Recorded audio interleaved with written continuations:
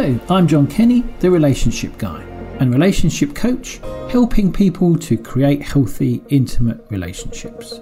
Welcome to the show where we talk about all things relationships with a mix of my own relationship ramblings and some great guests from all walks of life who will be discussing the importance of relationships to them.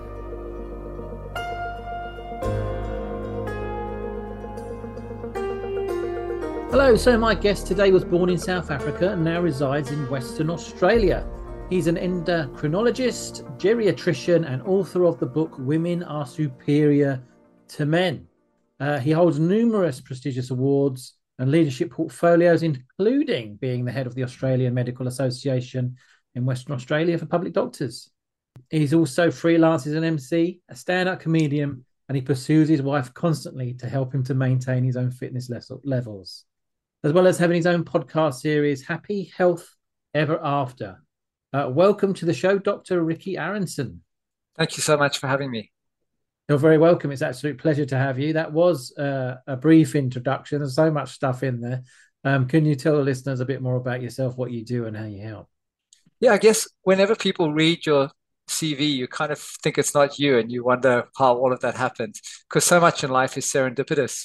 And you think about how we're all filled with self-doubt all along the way, and you don't really expect to get the things you get. And I think it's actually very humbling often when you get there to sort of evaluate how lucky you are. But I was born in South Africa and I did my medical training there, which was certainly a very interesting experience of doing 36-hour shifts, sleeping on the floor, seeing people who've had half their bodies shot to bits and, you know, being left to deal with that as a junior doctor without much support. It was a very different experience to what I experienced in Australia. And in many ways, I think many young people here would benefit a great deal from seeing what we went through. And I mean, even as a bit of a laugh, I used to have the 5 qualifying features of a toilet when I was an intern for the hospital toilets. And most of them didn't qualify. There were things like a lock on the door, a toilet that flushes, toilet paper, soap, and a toilet seat. Those were my 5 qualifying features. And none of the toilets in our hospital qualified, the ones that we used. So we had a pretty tough time. So I moved to the UK actually from Australia. I lived there for a while and loved British people, had a great time. But I was an outdoor South African boy by nature and moved on to Australia. So I did all my specialist training here. So what do geriatricians do? That's probably a 1-hour answer in of itself. We take care of elderly people. Elderly people are very different in terms of medical care to younger people. They have very different problems. So things like dementia and mental confusion called delirium when people get sick. But usually elderly people come with many different complex psychological, social, and medical problems that younger people don't get. So a young person gets a medical problem, goes into hospital, gets better, goes home. Elderly people go into hospital, they've got 27 medications, they interact with the new medications that are prescribed, they get confused, they fall over, they break something, and they spend 3 months in hospital. And each step of the way, you take 1 step forward, 2 steps back, and deal with an angry family who can't understand why they're getting worse. So that's geriatric medicine in a nutshell. But I think the thing that I would say is that elderly people are desperately in need of advocates in the health system. There's always wonderful things you can do to make people's lives better, whatever age they are. And you can ask me later the secret of longevity. I'll tell you the secret. Okay. So that's sort of the questions, you know, what's the secret of longevity? How do I get a better sex life? Things like that. So I know all the answers, obviously. Although according to my wife, I don't know any of the answers. So I go to work to feel like I'm right for a change. So yeah, I completely agree. That's a lot of the stuff. When I was a PT, as a coach, therapist, whatever, people closest to you always tell you that they know better until someone tells them exactly the same thing that you've told them, but that person's right, and they'll just confirm that for you. Correct. So endocrinology is hormones and glands, and within that construct, in our specialty, we deal a lot with diabetes, with thyroids, but we also deal with male and female sex hormones and all the things that can go wrong in that space. And that's certainly, there's a lot of relationship work that ends up happening there, because in endocrinology, you end up seeing people who think they have a hormonal problem, but they've actually got a relationship problem, and vice versa. Right. And then hormonal problems really knock on to relationship problems quite often. So you get distressed couples coming to see you with any number of problems, of which the hormones might be the cause, or they might be the result. Right. Um, so that's what endocrinologists do. In terms of other things, I guess for me personally, one of my best journeys and something which is excites me a great deal is people. Mhm. And the thing that I found in medicine from an early stage of my career is that many doctors aren't very good at people. They and they're taught at medical school how to manage illnesses, and there's so much to learn about physiology and pathology and pharmacology, but there really isn't enough time spent, in my opinion, on how to manage people. And you don't manage diseases in medicine most of the time. You manage people who have diseases. And that fascinated me. So um, I started to become more and more senior in leadership in my hospital that I was working. And Yeah. as I got promoted, I was sent on leadership courses and learned a lot about managing teams and managing people and how the dynamic of that works. And I guess what fascinated me was that there's a science to that that people aren't taught. And it's kind of inspired me to write because I feel like how is it possible that we as a species depend on relationships to be happy and successful? It's the number one factor in happiness is successful relationships. Yeah. And Yeah. yet we receive no formal teaching Yeah. about how to be good at the very thing that we need the most. So Mhm. we don't go to school and learn how to be good husbands and wives and partners and parents and even good children to our parents. We go to Yeah. school and we learn geography and science, and there's a certain apprenticeship to that. And yet, psychology and human relationships are an evidence-based science, and there's huge amounts of evidence to guide what will make things work in a Mhm. relationship and what won't. So I started to teach other doctors that, and it became a sort of passion of mine. And um, I ran lecture series for doctors on how to manage your team, how to connect with your patients, how to deal with the non-clinical side of medicine, which is massive. Mhm. Because in medicine, if you treating a patient and they die because the system fails, it's just as the same result as if they die because your surgical work wasn't good enough. So if someone forgets to give their blood thin and they get a clot on their lung, Mhm. so things come down to working in a team of nurses and junior doctors and senior doctors and physiotherapists and everyone. And you need to have this gelled team, and you need to all really sense that team and that group psychology. And that's something which many doctors are very bad at doing. And Right. so their teams function as individuals, and that's when mistakes happen and things go wrong. Okay. There's a lot to say about that because there was actually a hospital in England called Mid Staffordshire Mm. that you might have heard of. They had a huge number of deaths that were all the result of just teamwork breaking down and an absence of medical leadership. Right. Um, and there were hundreds of unnecessary deaths because the systems just stopped working. So Right. medical leadership is incredibly important. So in the midst of all of this, I'll try to get to the point. My wife actually came along to one of my courses because she's a doctor as well. And Right. as I was saying earlier about wives and how impressive they find their husbands, she said to me, "It'll be boring. I won't learn anything, but I need the professional development points and I need a half day off. So I'll come to your course." Right. So she came to the course and there were 50 specialists there. And at the end of it, she turned to me and she said, "Wow, that was amazing. I learned so much. You need to write a book. There are people out there that want to hear what you have to say." Yeah. And I'd really never thought to do that. And so I went, wow, okay. If she must be a babe, told me to write a book, I better do it. And then I did do a lot of writing about relationships, conflict avoidance, conflict management, all Yeah. these kinds of things Hmm. in a business and a relationship sense. And then ultimately, I was on a ward one night. I was doing all this writing, and I was actually lucky enough to prolapse a disc in my neck, which was very lucky because um, I had to take some time off work. So it Right. really gave me time to write. So it was like one of those serendipitous events that seemed very bad, Mhm. but it turned out really good. So I was sitting on the ward the one night in the office, and there were these nurses around me, and they were really getting upset. And the one nurse is on the phone to her husband. She says, "Why is it that I have to call my husband every night to tell him to feed the kids?" And one of the other nurses goes, "Yeah, I don't get it. How does he not learn that he needs to bath the children every night?" And then the other nurse goes, "Having a husband's like having an extra child." So I turned to them, I was laughing, and I turned to them and I said, "Hey, you're all just expecting too much." And they turned to me and I went, "Well, don't you know women are superior to men?"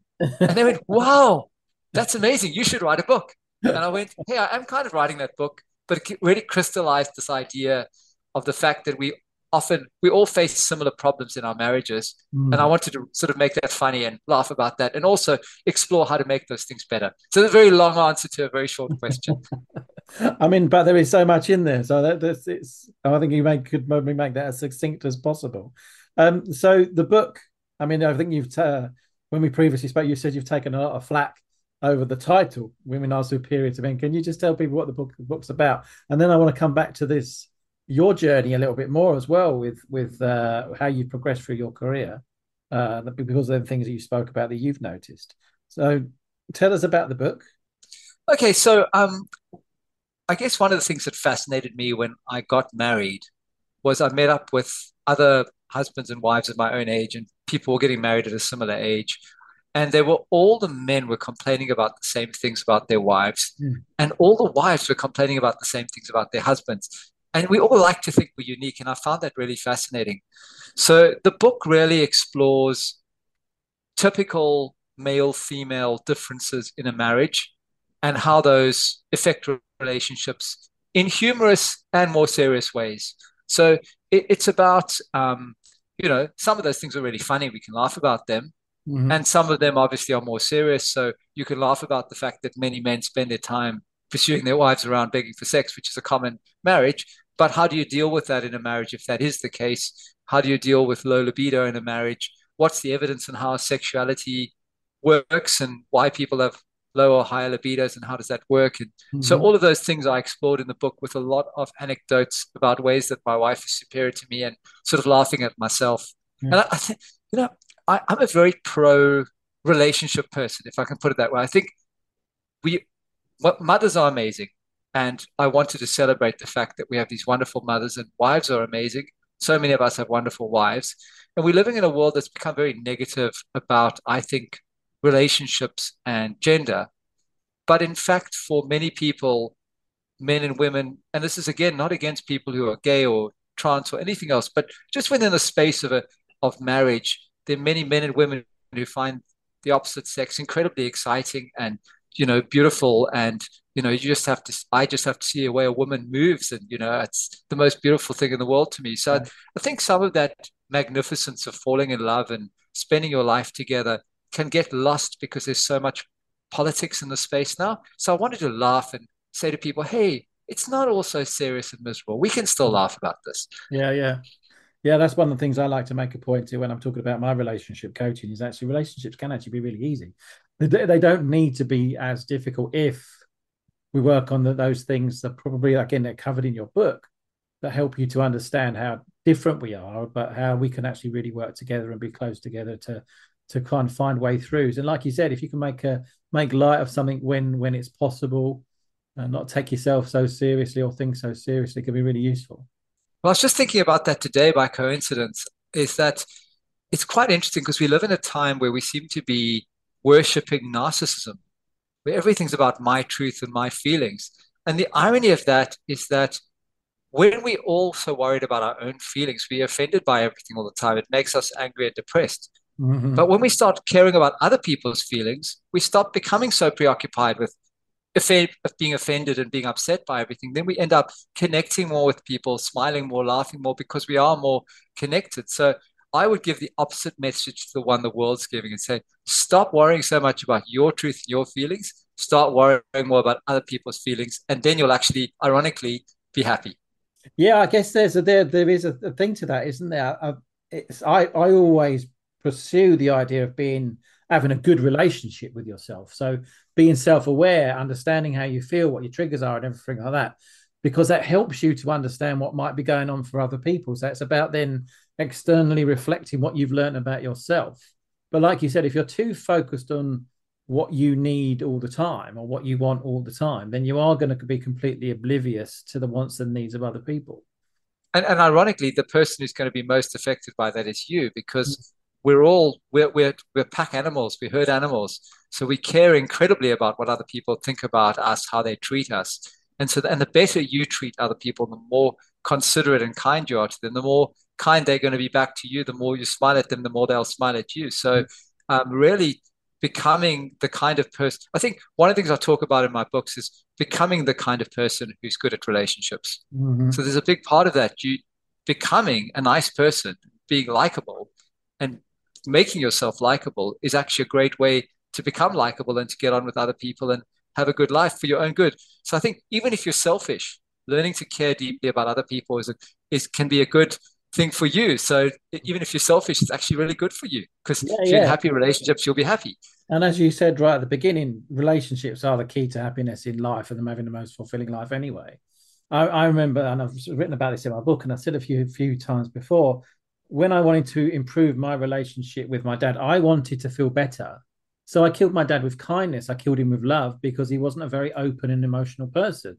But by actually being engaged with him in a nice space and being in a loving, comparing, and caring and compassionate space, we've improved our relationship no end. But it's been incredibly healthy for me to think about how he feels and try and engage him on a level which makes him feel better, because that's improved our relationship no end. But he hasn't done anything. All he's done is kind of follow my lead, and I've created a space for us to improve our relationship. So I think that's a magnificent thing, and that's so important. Um, I call it be the manager, as in the person who's always in the best position to make your life better, to make your relationships better is you, Mm, because you know the most about those relationships, those people, and what you want and what you need. And mm. so when people stand back and blame other people and look for external negative factors that are impacting on them, they don't take the opportunity to take positive control as you've done there. Yeah, I like that the way you put that, to become the manager. There, that's a great way of putting it. Yeah, I think it's so fascinating with relationships. What you're saying about your dad, which is very poignant, is that engagement's actually a two-way process. So Mm, people are so quick to disconnect. I think it's also a protective mechanism. As soon as things go wrong in relationships, people withdraw because they don't want to get hurt. yeah. But if you want to connect with someone, you have to engage. People often go, "Oh well, there's no engagement." Mm, Well, you can engage, and yeah. that's what you did with your dad. You actually engaged with him, and having engaged with him, you came to recognize, from what I'm perceiving from what you've said, that he himself has many issues and many difficulties in the way Mm, that he communicates, in the way that he connects emotionally. And having recognized that, you're seeing the humanity in him and saying, "Hey, I actually want to connect with you and I need to deal with those defense mechanisms and those issues that you have." And mm, having done that, and just, you never lose anything by being warm and kind to people. Giving to people seldom gives you a bad result. And, mm. and just on that, I just want to mention something really, really interesting. Years ago, a friend of mine lost their dad, and it was a very difficult relationship that he had with his dad. Mm. And I wanted to write him a letter about how much I respected his dad and how much I felt for his situation. But you often wonder if you're doing the right thing. Am I writing the right letter? Maybe this person doesn't want a very poignant, emotional letter from a friend.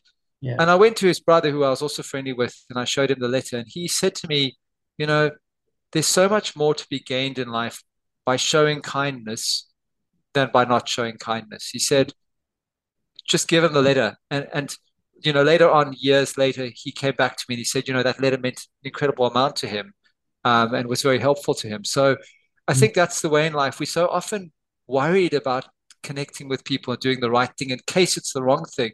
Yeah. But almost invariably, just being kind and reaching out as you did with your dad, it's not likely to make things worse. And if it does, I guess it says something very strong about that relationship, and maybe it is worth withdrawing at that point. Yeah, definitely. I mean, if it hadn't worked, I wouldn't have flogged a dead horse, as they say. I would have made sure that I can kept myself kind of emotionally protected, safe, by withdrawing from actually trying to be too close, but actually recognizing where the relationship actually stood and how far that could actually go. I think that's really important as well, isn't it? But until you put that effort in to understand what changes you can make and how different you can engage in things and maybe create a different response in somebody else, you're not going to know. Like you said with your friend with a letter, you weren't to know how that was going to land. And at the time, maybe it was something they would find hard to hear, but it sounds like it was very, very well received and something that stayed with them for years. Yeah, and I'm going to add to that something really sad. I mean, this is an unfortunate story that ended very badly, but I think it illustrates an important point. I think we all go through our lives, and the thing we regret are not taking opportunities Mm. when we get older. Not taking the opportunity to fix relationships, to make things better, to connect in different ways with important causes, humans, relationships, and what you've done with your dad, which is so important that you don't have to look back on a life of regret. You actually have got in there and fixed something, and now the relationship is so much less complicated for you, and you don't have all this regret of what might have been. Mm. So I had a friend for many years as a teenager, and we were very close. And we grew apart for various reasons. He had difficulties and his behavior changed quite a lot. And we had a lot of difficulties. And we gradually grew apart. And he actually, by coincidence, moved to London. Right. And um, we stopped talking to each other. And there were times through my adult life where I just thought I should reconnect with him. And I just didn't, because you've got ego and you kind of, he wasn't that nice the last time I spoke to him. And then I came back from vacation about 2 years ago, and my parents said, "Look, we didn't want to tell you while you were away, but your friend actually committed suicide." And I have such deep regret about the fact that I just didn't. Why didn't I just send him that email? Mm. And the worst that could have happened was that he would have neglected it, or we wouldn't have grown back together again. But these are the things that we make life very complicated for ourselves sometimes. And I think that's often there's a simple answer. Just reach out, be kind to people and connect with them. And the worst that can happen is you end up in the same place you started, that they say, hey, it's not going to work for me. That's fine. Yeah, yeah, definitely, definitely. I think that you mentioned it earlier on that people go for fear of getting hurt, don't they? That there's some kind of avoidance put in place in order to protect themselves from that space. But you know, I think it's about understanding that even if things don't land very well, you're going to be okay. So even if you do try and reach out to someone in a relationship and it isn't maybe received in the best way or reciprocated in the best way, actually you're going to be okay, because a lot of this avoidance stuff comes from childhood trauma or a later life relational trauma. But again, it's not stuff that we need to continue to live with and struggle with, and we can put things in place and work on ourselves in order to overcome those, to reach out and create deeper, more meaningful, contacted relationships. I read something really interesting on that note. I think that's absolutely true, and we also have a natural fear of rejection, and the Mm. worst kind of rejection is rejection in a relationship, because when someone rejects you in a relationship, they're actually rejecting you in many Mm. cases. I don't want to be your friend. It's fundamentally I don't like you, Yeah. or I don't want to be your boyfriend or girlfriend. It's Yeah. that's fundamental rejection of you. It's very hard. It's not the same as you apply for a job and they go, you're not the right candidate. This is like, you're not the kind candidate to be my friend. It's like, why? So um, I think that's very hard. But I read in a book recently that was quite amusing. I don't know how one can apply this, but this guy who wrote the book just basically said, you should get into practice just going and getting girls' phone numbers if you're a guy. He said, what you need to do is every time you meet any woman who's beautiful, ask her for a phone number. And he said the reason why he does that is not because he necessarily gets all their phone numbers. He said that's a bonus if you do. But he Mm. said it gets you totally out of the mindset where when someone doesn't give you their phone number, you're so upset about it. Because he said it just becomes such a routine thing. And the lesson he's trying to teach is obviously not really that you have to get everyone's phone number, but it's to get past the idea that the risk is actually worth it. Life is about risk, and you've got to get out there. If you want to date people, you've got to get out there. If you don't, you're not going to date anyone. If you want to have a relationship, you've got to give of yourself, or the relationship's going to fail. And so you've got to actually take that leap, Yeah. and hope that you land at least once or twice in your life. Yeah, it's funny because I have a different perspective on with the word rejection. I try and throw that completely out the window because, like you said, it's such a powerful thing that because of the need to connect and stuff as soon as we're born, that if we don't get those kind of the secure responses that we want from the people that are looking after us, rejection can feel incredibly painful and really kind of ruin our mental, emotional, and physical well-being. Um, but if we carry that into adulthood, even if a friend doesn't or a partner don't want to be with me anymore, I really try and get it across to my clients, especially that it's not about rejection. It's just about you not working together. If you don't work together, you don't work together, and that's all there is to it. If they don't want to be with you, they're not. They're just saying this isn't the right relationship for me. And to try and get rid of that idea of rejection altogether, I had a, had a friend when I was in the fire brigade. Whenever we used to go out, he did exactly what the person you just spoke about. was talking about. He would go around to every girl, every woman when we went out and just try and talk to them.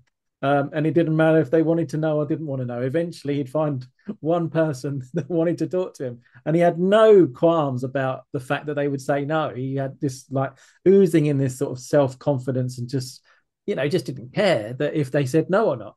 But he would go around and keep going until someone kind of he clicked with or whatever would say yes, and he could get their phone number or have a chat with them. And he was the happiest, one of the happiest guys that I kind of knew. He never seemed to have any worries. People couldn't sleep on station and stuff, but he would chuck himself on a bed and sleep like a baby all night. He was really kind of in a really good headspace, and I think he just had no worries about what people thought about him or fears of rejection whatsoever. Well, I have to say, I'm surprised that any women said no to him because when I was in the UK, I didn't get it because I was from South Africa Yeah. and we didn't have this thing about firemen. But in the UK, every time the firemen came to the hospital, like the nurses all fell over and swooned. And I was like, what's the big deal about a fireman? We doctors are awesome. Look at us. And they were like, no, no, no. The firemen are awesome. So, Yeah. so I must just tell you on that note, I always have ridiculous anecdotes. This is a true story. So I was a doctor's residence in the UK. I was actually in Somerset at the time. And this is the most ridiculous story, but I Mm. went for a shower.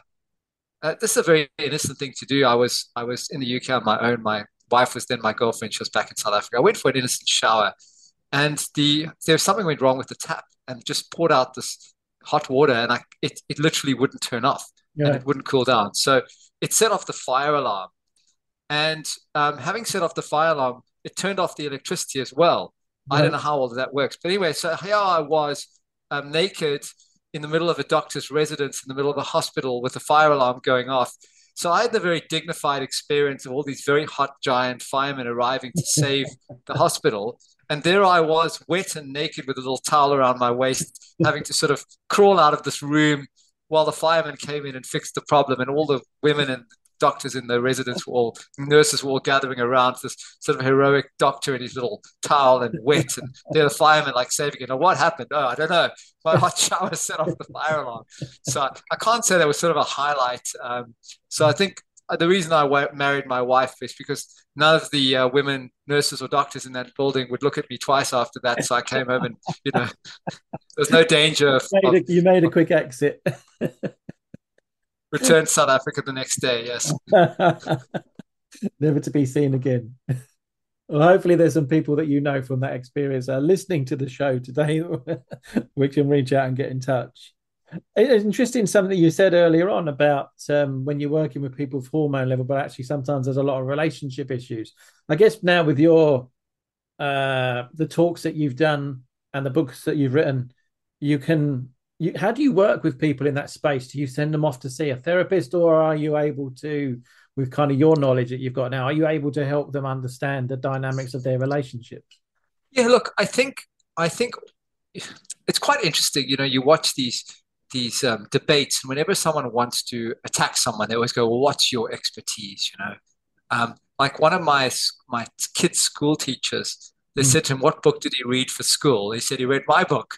He loved it, and so his teacher goes, "Well, what gave your dad the expertise to write a book on men and women and relationships?" And his answer is because I'm a human being. I mean, isn't that what all of us humans do? We study other people and relationships. And, the greatest authors have written with great insight into people's personalities and characters and societal trends and all these things without needing a qualification. That's what we all do as humans from the day we're born. We try Yeah, and understand the people around us and what makes them tick.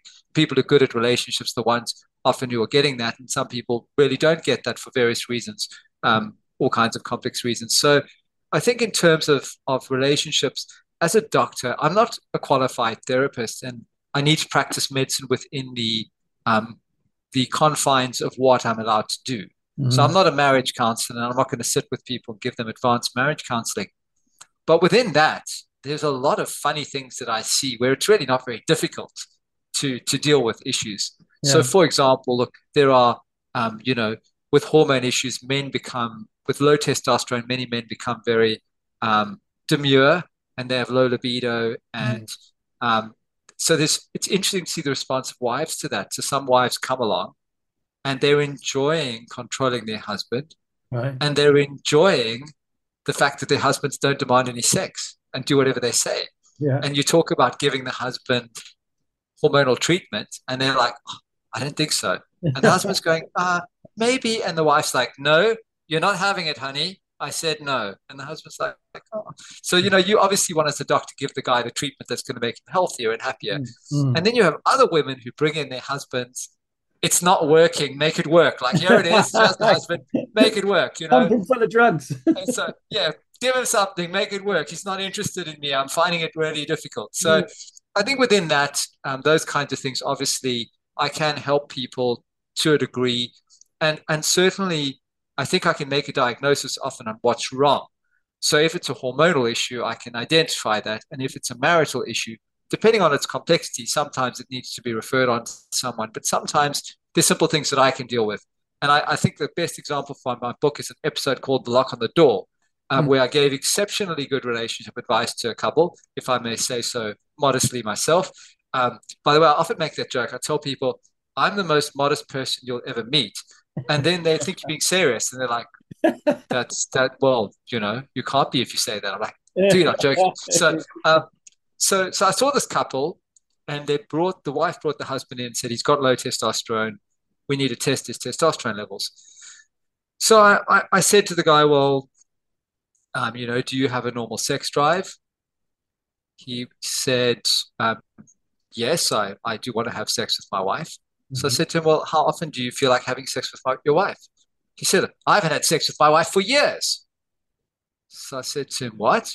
So he goes, no, I haven't had sex with my wife for years. We've got 4 children. And I said to him, yeah, okay. So he said, well, if you were 42 and you had 4 children, you would understand. And it was actually very funny because literally in real life, I was 42 and had 4 children at the time. So it was the most ridiculous thing. So I said to him, look, I don't understand. Like, okay, sure, you're 42 and you've got 4 children, but why does that mean that you and your wife can't have sex if you want to? Mm. And the wife got really aggressive and she said, what do you mean? What are you talking about? We've got 4 children. How can we have sex with 4 children? I said to them, you could close the door, lock it. And they looked at me like I was bad. They were like, huh? Yeah. What? So I said, well, you just lock your door, put a lock on the door, and you lock your door and do what you need to do. Like the married couples do this. And they went, Mm. ooh, do you think our friends are doing this? I was like, well, some of them probably are, yes. Yeah. Even though I reasoned, they were quite weird. Maybe their friends were weird as well. But so Yeah. they suddenly like they got like really excited and they were like, ooh, but won't the children know?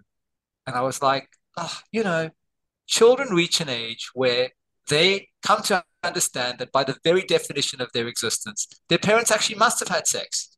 And they're okay with that because that's normal and natural. People, it's like very cringy, but we're all designed to accept our parents must have had sex. I don't want to upset you, but even yours, like mine did, yours did. Otherwise, we wouldn't be here. We all accept that and we're okay with that. So I said, it's okay. Just put a lock on the door and, do what you need to do. Anyhow, wow, that was the wrong thing to do because, first of all, his testosterone levels were quite healthy. He Yeah. came back to his next appointment and they were so excited. They wanted to tell me all about it. And, as a doctor, I care a great deal about my patients. Obviously, you can tell that. Yeah. But whether I really want to hear about the excitement of the details of their sex life, there's a certain limit to what excites me. So I always say, after they left, I put a lock on the door so they wouldn't come back. But they left very happy. They should have actually sent me a letter of thanks, I think. But anyhow, I've never heard back from them. But I I was going to presume say, they're still thank happy. goodness they didn't bring you a So, video. so I'm saying to you, you said to me, can I help couples? And I said to you, yes, I'm a genius. I told this couple to put a lock on the door and I fixed all their relationship issues. Yeah. So the others I'll refer to you if it's more difficult than I a think lock on it's the door. amazing, though, isn't it, that they just didn't seem to think of that as a possibility. But like you said, if you've been brought up perhaps to think that it's like, when you've had your kids, I guess they would have had to have sex after their first kid, their second kid, and their third kid. But when they had four, there was a line that they drew that you just can't have sex anymore. Maybe they just didn't want a Yeah, number five. I don't. I almost feel like they just needed permission to start thinking Mm, about it. It's almost like they just got this idea in their heads that it was the wrong thing to do. mm, And then I've got an awful story about how it can go the other way though. So I was having, this is nothing to do with being an endocrinologist, an awful story. So I was having lunch with some friends, and by the way, I'm very opposed to children that force their way into their parents' bed for attention when they're big children. But it's a very popular fashion nowadays. mm. These older kids who like whinge until their parents let them sleep with them. So this kid was much too big to be sleeping with her parents. She's not got any issues. She's a normal child. She's just Yeah, spoiled, quite honestly. So yeah. she was probably 8 or 9 years old, sleeping with her parents. So the parents came to me for lunch. We were having a nice, quiet lunch. Everyone was happy. The food was delicious, made by my wife. I'm sorry to say, very gender role, old fashioned, but I'm a terrible cook and she's awesome. So they were very lucky I had made the lunch. So we're eating lunch, and then the daughter turns to the table and she says, "Ah, you know, Mummy was making these really strange noises in bed last night." And she started to mimic the sounds that her mum was making, which I won't do because I'm sure you've got children tuned into your radio show. Harry And Met so, Sally type thing. yeah, so then the dad goes like, Mummy had a really sore back. And then the daughter goes, well, maybe Mummy and Daddy shouldn't sleep together for a while her back gets better.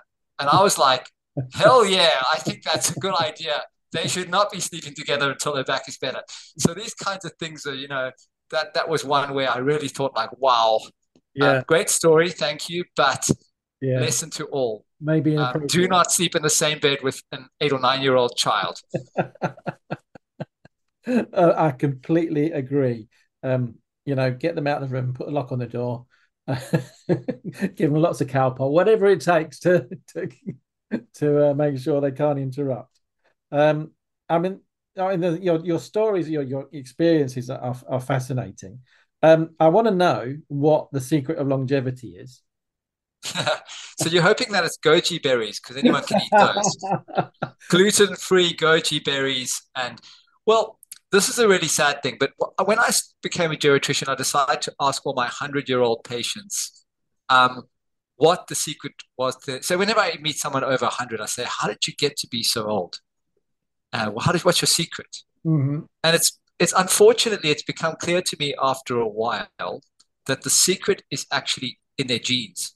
So it's genetics. Hmm. So people say to me, how do I know? I say, look, you've got to, with patients, judge what their biological age is rather than their chronological age. Um, so if someone's young physically, you want to give them certain treatments that will prolong their life because you recognize they're still quite a young person, even if they're 85. You may be worth doing open heart surgery because they've got a life expectancy that will defend it. And they're physically robust enough to handle the surgery. Whereas Yeah, if they're, very frail and very near the end of their life, they're not going to survive the post-op period. They won't rehabilitate. They won't recover, etc. So it's a very important thing. So people go, well, how do you know which one's going to live to 110? I say, well, that's the one who only starts seeing doctors when they're 108. That's the one that lives to 110. So if you want to know the secret of longevity, I'll tell you a story. So there was a doctor who found out that there was this village in Nepal, and everyone there lived to be really, really old. hmm, So he decided, I mean, there's this idea that doctors spend too much time studying disease and not enough time studying people who are well. So this doctor thinks, look, I'm going to go to this village and I'll have a look around and I'm going to find the secret to longevity. So he goes to the village and there are these unbelievably old people wandering around. He looks around, he sees this ancient guy headed towards him and he says, wow, this guy is so old. So he goes up to the guy and he says, wow, you must be 110. The guy goes, yes, I'm 111. He goes, wow, what is the secret to your longevity? How did you get so old? And the guy goes, I was always faithful to my wife, and I never drank more than one glass of wine a day, and I never smoked. Doctor's like, wow, revolutionary. Never heard that kind of stuff before. Sees this woman headed towards him, and he thinks, this woman's even older. She's got to be 120. He walks up to her.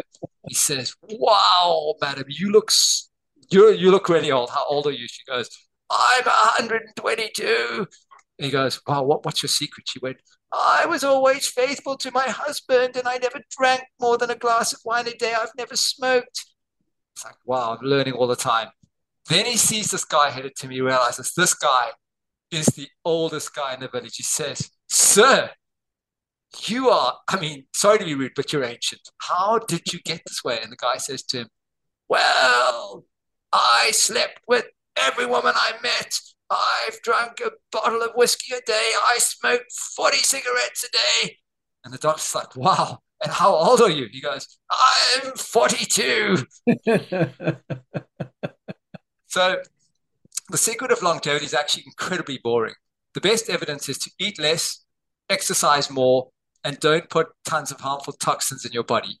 But there is another thing I will say, and that is that the longest running study of human happiness, the Harvard Adult Development Study, actually shows that people who have happy relationships are healthier and live longer than people who don't. So that's a fascinating a truth that being nice to other people, being faithful to your partner, actually caring about other people, connecting with community and other people is actually the key to longevity. So there's a most unexpected answer from a doctor, isn't it?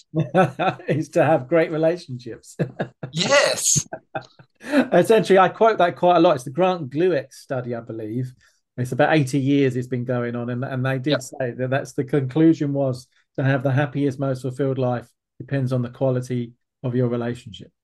Yes, and I must tell you something else that's very fascinating. That is, people who have good sex lives live longer than people who have bad sex lives. That's just important. And I've always thought so when a husband chases his wife around, it's just because he cares deeply about her health and longevity. You see, he's just trying to help her, stay healthy.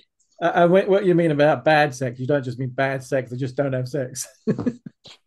Well, exactly. People who have more frequent, that's a very good point. People who have more frequent sex live longer. Although it's a bit of a dodgy statistic because of course people who are unwell, unfortunately, often their sex lives diminish because they are not well. So the most healthy, robust people are usually have more ability, they have healthier hormones and more, higher sex drives. So I think it is a bit of a dodgy statistic, but it's one that I quote very frequently anyhow with my wife. So And I can completely see why you would do that. And in your book, you talk about gender differences in relationships. You've already touched on this earlier on in the conversation. Could you talk a little bit more? Because you mentioned about so as we evolve as a human species, there's this kind of gender roles that we kind of grew into in order for our species to survive. And you mentioned earlier on that there is a complexity around that now, isn't there? yeah, I mean, I think this is a very controversial area because it's become so politicized, and yet much of it is biological and genetic and evolutionary. So first of all, I think it's, masculinity and femininity were the tools we were given to attract each other and survive. And, men and women find each other very attractive. And that's why they get together and, have children. And that's how the species survives. If we didn't find each other attractive, and this is not, again, excluding people who are different, but for heterosexual people, that's what, keeps people breeding, keeps the species alive. But within our genetics is the fact that women are designed to fall pregnant, breastfeed, and nurture infants. And there is a skill set that comes with that. And I think the tragedy of modern politics is to denigrate that because there's a sort of very confused idea that if we admit that women are designed to be mothers, that's somehow an unacceptable thing to say. But I'm sorry to say that is what they were designed to be. I mean, human survival entirely depends on that beautiful genetic design. And so there are many tools that women are equipped with for that role.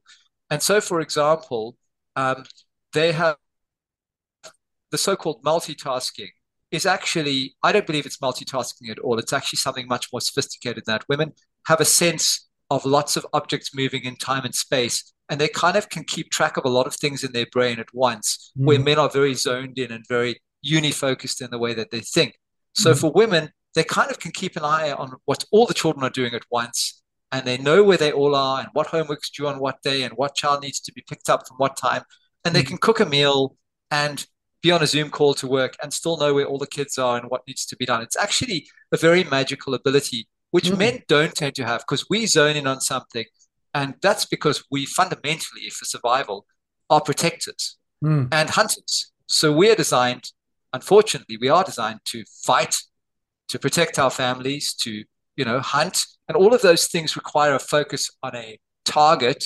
And Mm. now survival depends on actually not being distracted by other issues. So when you're fighting in a war or hunting something, you can't be thinking about what homework's due tomorrow.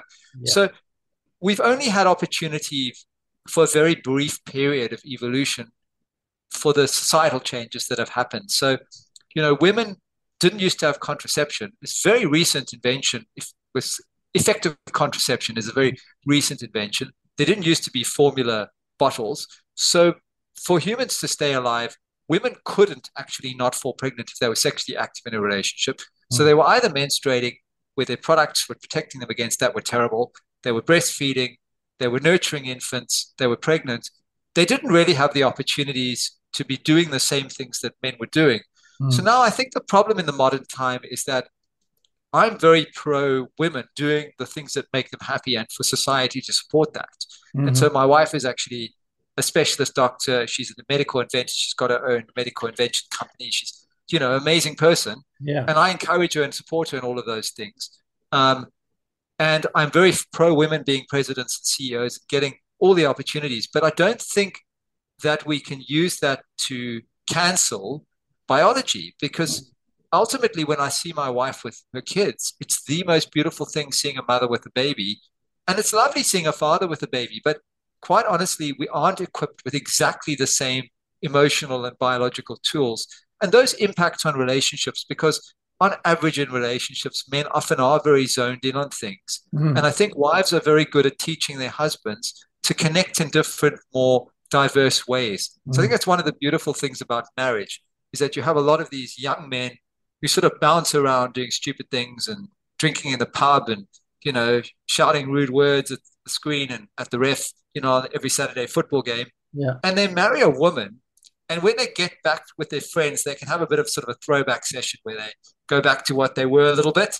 But Yeah. then they go home with their wife and their wives refine them into being really civilized, caring husbands and fathers, you know. And the wife doesn't want a boorish guy who's like swearing and, you know, shouting and screaming and being. So I think that's what's so amazing about relationships is that we grow together, and maybe there are aspects of what men have that often their wives learn from as well. I Mm. always say that men improve in the men get the opportunity. Improvement makes us happy. One of the greatest things that will make a human being happy is to improve, and we Mm. can always aim to improve. That's one thing that we can never give up on is we may Yeah. not be great at something, but we can always try and get better. So in a relationship, men improve by listening to their wives and actually getting better at being human beings often. And women improve by learning to tolerate their husbands. That's just a joke of mine. And maybe also taking some of the skills of their husbands on board at the same time. Who knows? Whether they're needed or not, I don't know. um, I mean, we could talk for hours. Unfortunately, we're kind of coming to an end. I just want to hear the story. You've got a nice story to tell about. So when we came on air today, there are a few issues with connection as there can be in this world of Zoom. You were going to tell me a story about the computer that you're using. Oh, yes. Well, it's actually a male-female story. So I don't know if you know this, but studies show that female infants start to notice faces from a much earlier age than male infants. And male infants have more of an eye for changes in their environment. And Right. that actually persists into adulthood. So, on average, and this has been very carefully studied, women have better memories for faces and emotions. Emotional memory is greater. Mhm. And men have greater um, recognition of things and a greater fascination with things. So, on average, men, for example, love cars. That's a reason for that. And interestingly, they even did a study on rhesus monkeys, Mhm. and they gave them fluffy toys and cars with wheels. And Yeah. all the male rhesus monkeys grabbed the cars with wheels, and all the female monkeys grabbed the fluffy toys. So you can go look up that study. I Yeah. think it was Well. Diane Halpern who did that study. So it's a true story. Mm. So my wife is always getting irritated with me because I love like I buy gadgets and cars, and she's like, "Why would you care to buy a nice car? What is wrong with you?" And I'm like, "There's something about the sound that it makes you. Your car makes embarrassing sounds." And I've got three teenage boys, and they're like, "No, mom, that car sounds are awesome. And my wife's like, it's so embarrassing when you turn on your car and it growls. And I'm like, oh, it's so awesome. So my wife's like, you always have to get the best gadgets. And why do you have to? And I'm like, I don't always get the best gadgets, but I do like awesome gadgets. So when I started doing podcast interviews like yours today, I realized I needed to get a podcasting mic and a little webcam. Mm-hmm. So I went on the internet and I found a nice little. I read some reviews and I got this little webcam. It was like $97. So my wife then rings me from home, and she goes, "What is wrong with you?" And I was like that narrows it down to like a list of 1,500 things. Like, because of what? I was like, yes, but these giant boxes have arrived at the house. And when you said you were ordering a webcam, I wasn't expecting you to get this giant monitor and this giant laptop for thousands of dollars. And I was like, it was like $97. Like, how is this possible? So anyway, she's getting really, really angry. She keeps going, why would you spend all this money on podcast interviews? Like, what are you doing? Yeah. Anyway, it turns out that it was her telehealth equipment that had arrived, because she's become a telehealth doctor. She does she actually gives care over telehealth to patients in regional Australia who don't have doctors. So they have nursing stations. Yeah. And the company's so organized, it sent her these giant monitors and computer screens and everything. Yeah. I was utterly bemused, like, I didn't order giant screens. And so anyway, we've taken advantage of that tonight, because my useless $97 webcam and all of its accessories have broken down. So I'm using my wife's splendid telehealth equipment to talk to you. So that she doesn't like anyway. Well, no, it's way too expensive, but you got it for free, so it's okay. It's interesting what you said about the noise, because there's someone, I've got a filter on my mic, but a motorbike, I'm not sure if you heard it, halfway through our conversation, a motorbike pulled up outside, and I love the sound of it. But I was also very irritated because I was thinking it was going to ruin the whole podcast. But I thought, I was kind of in two minds. I really like the sound, but I also don't want you to be here. See, luckily, because I'm male, I was so focused on what we were talking about that I didn't hear the motorbike. I think that must be my female, so my feminine energy side coming out a little bit as well there then. Thank you for your time today, Ricky. It's been absolutely amazing talking to you. What's on the horizon for you, and how can people kind of get in touch with you if they want to reach out, find out more about your book and the stuff that you do? Oh, well, thank you. drrickyarenson.com is my website. And there's quite my own podcast, Happy, Healthy, Ever After, on that website. My book, Women Are Superior to Men, is on Amazon. Mm-hmm. And I'm trying to actually become a social influencer. So I'm doing quite a lot of stuff, and I'll have my own YouTube channel up soon. Mm-hmm. Really what I'm trying to promote is a positive message about gender and sexuality and relationships, and to quieten all this noise about how we all need to dislike each other and be divided and believe in things that are, I think, a little bit crazy. Okay, yeah, I can completely agree. And I really look forward to listening to what you're going to be doing in the future. Thank you so much for your time today. Is there any kind of words of wisdom or a favorite quote or something you just like to leave the listeners with today? Well, firstly, it's been an absolute pleasure talking to you. You're so nice, and it's an honor as well. It really is a fantastic experience.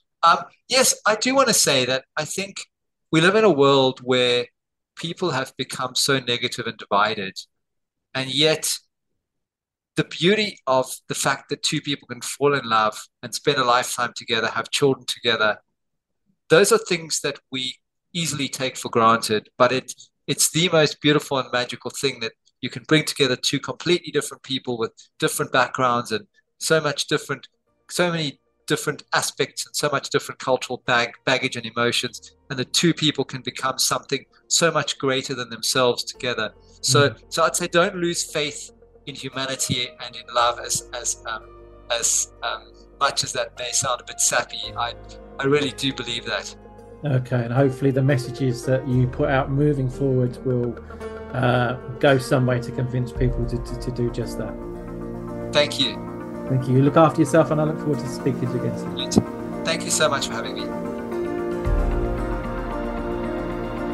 Thank you for listening. Please subscribe, follow and review the show. That is very much appreciated. And please do reach out if you would like to know more about how you can create healthy, intimate relationships in your life. I will leave you with this quote from Carl Bard.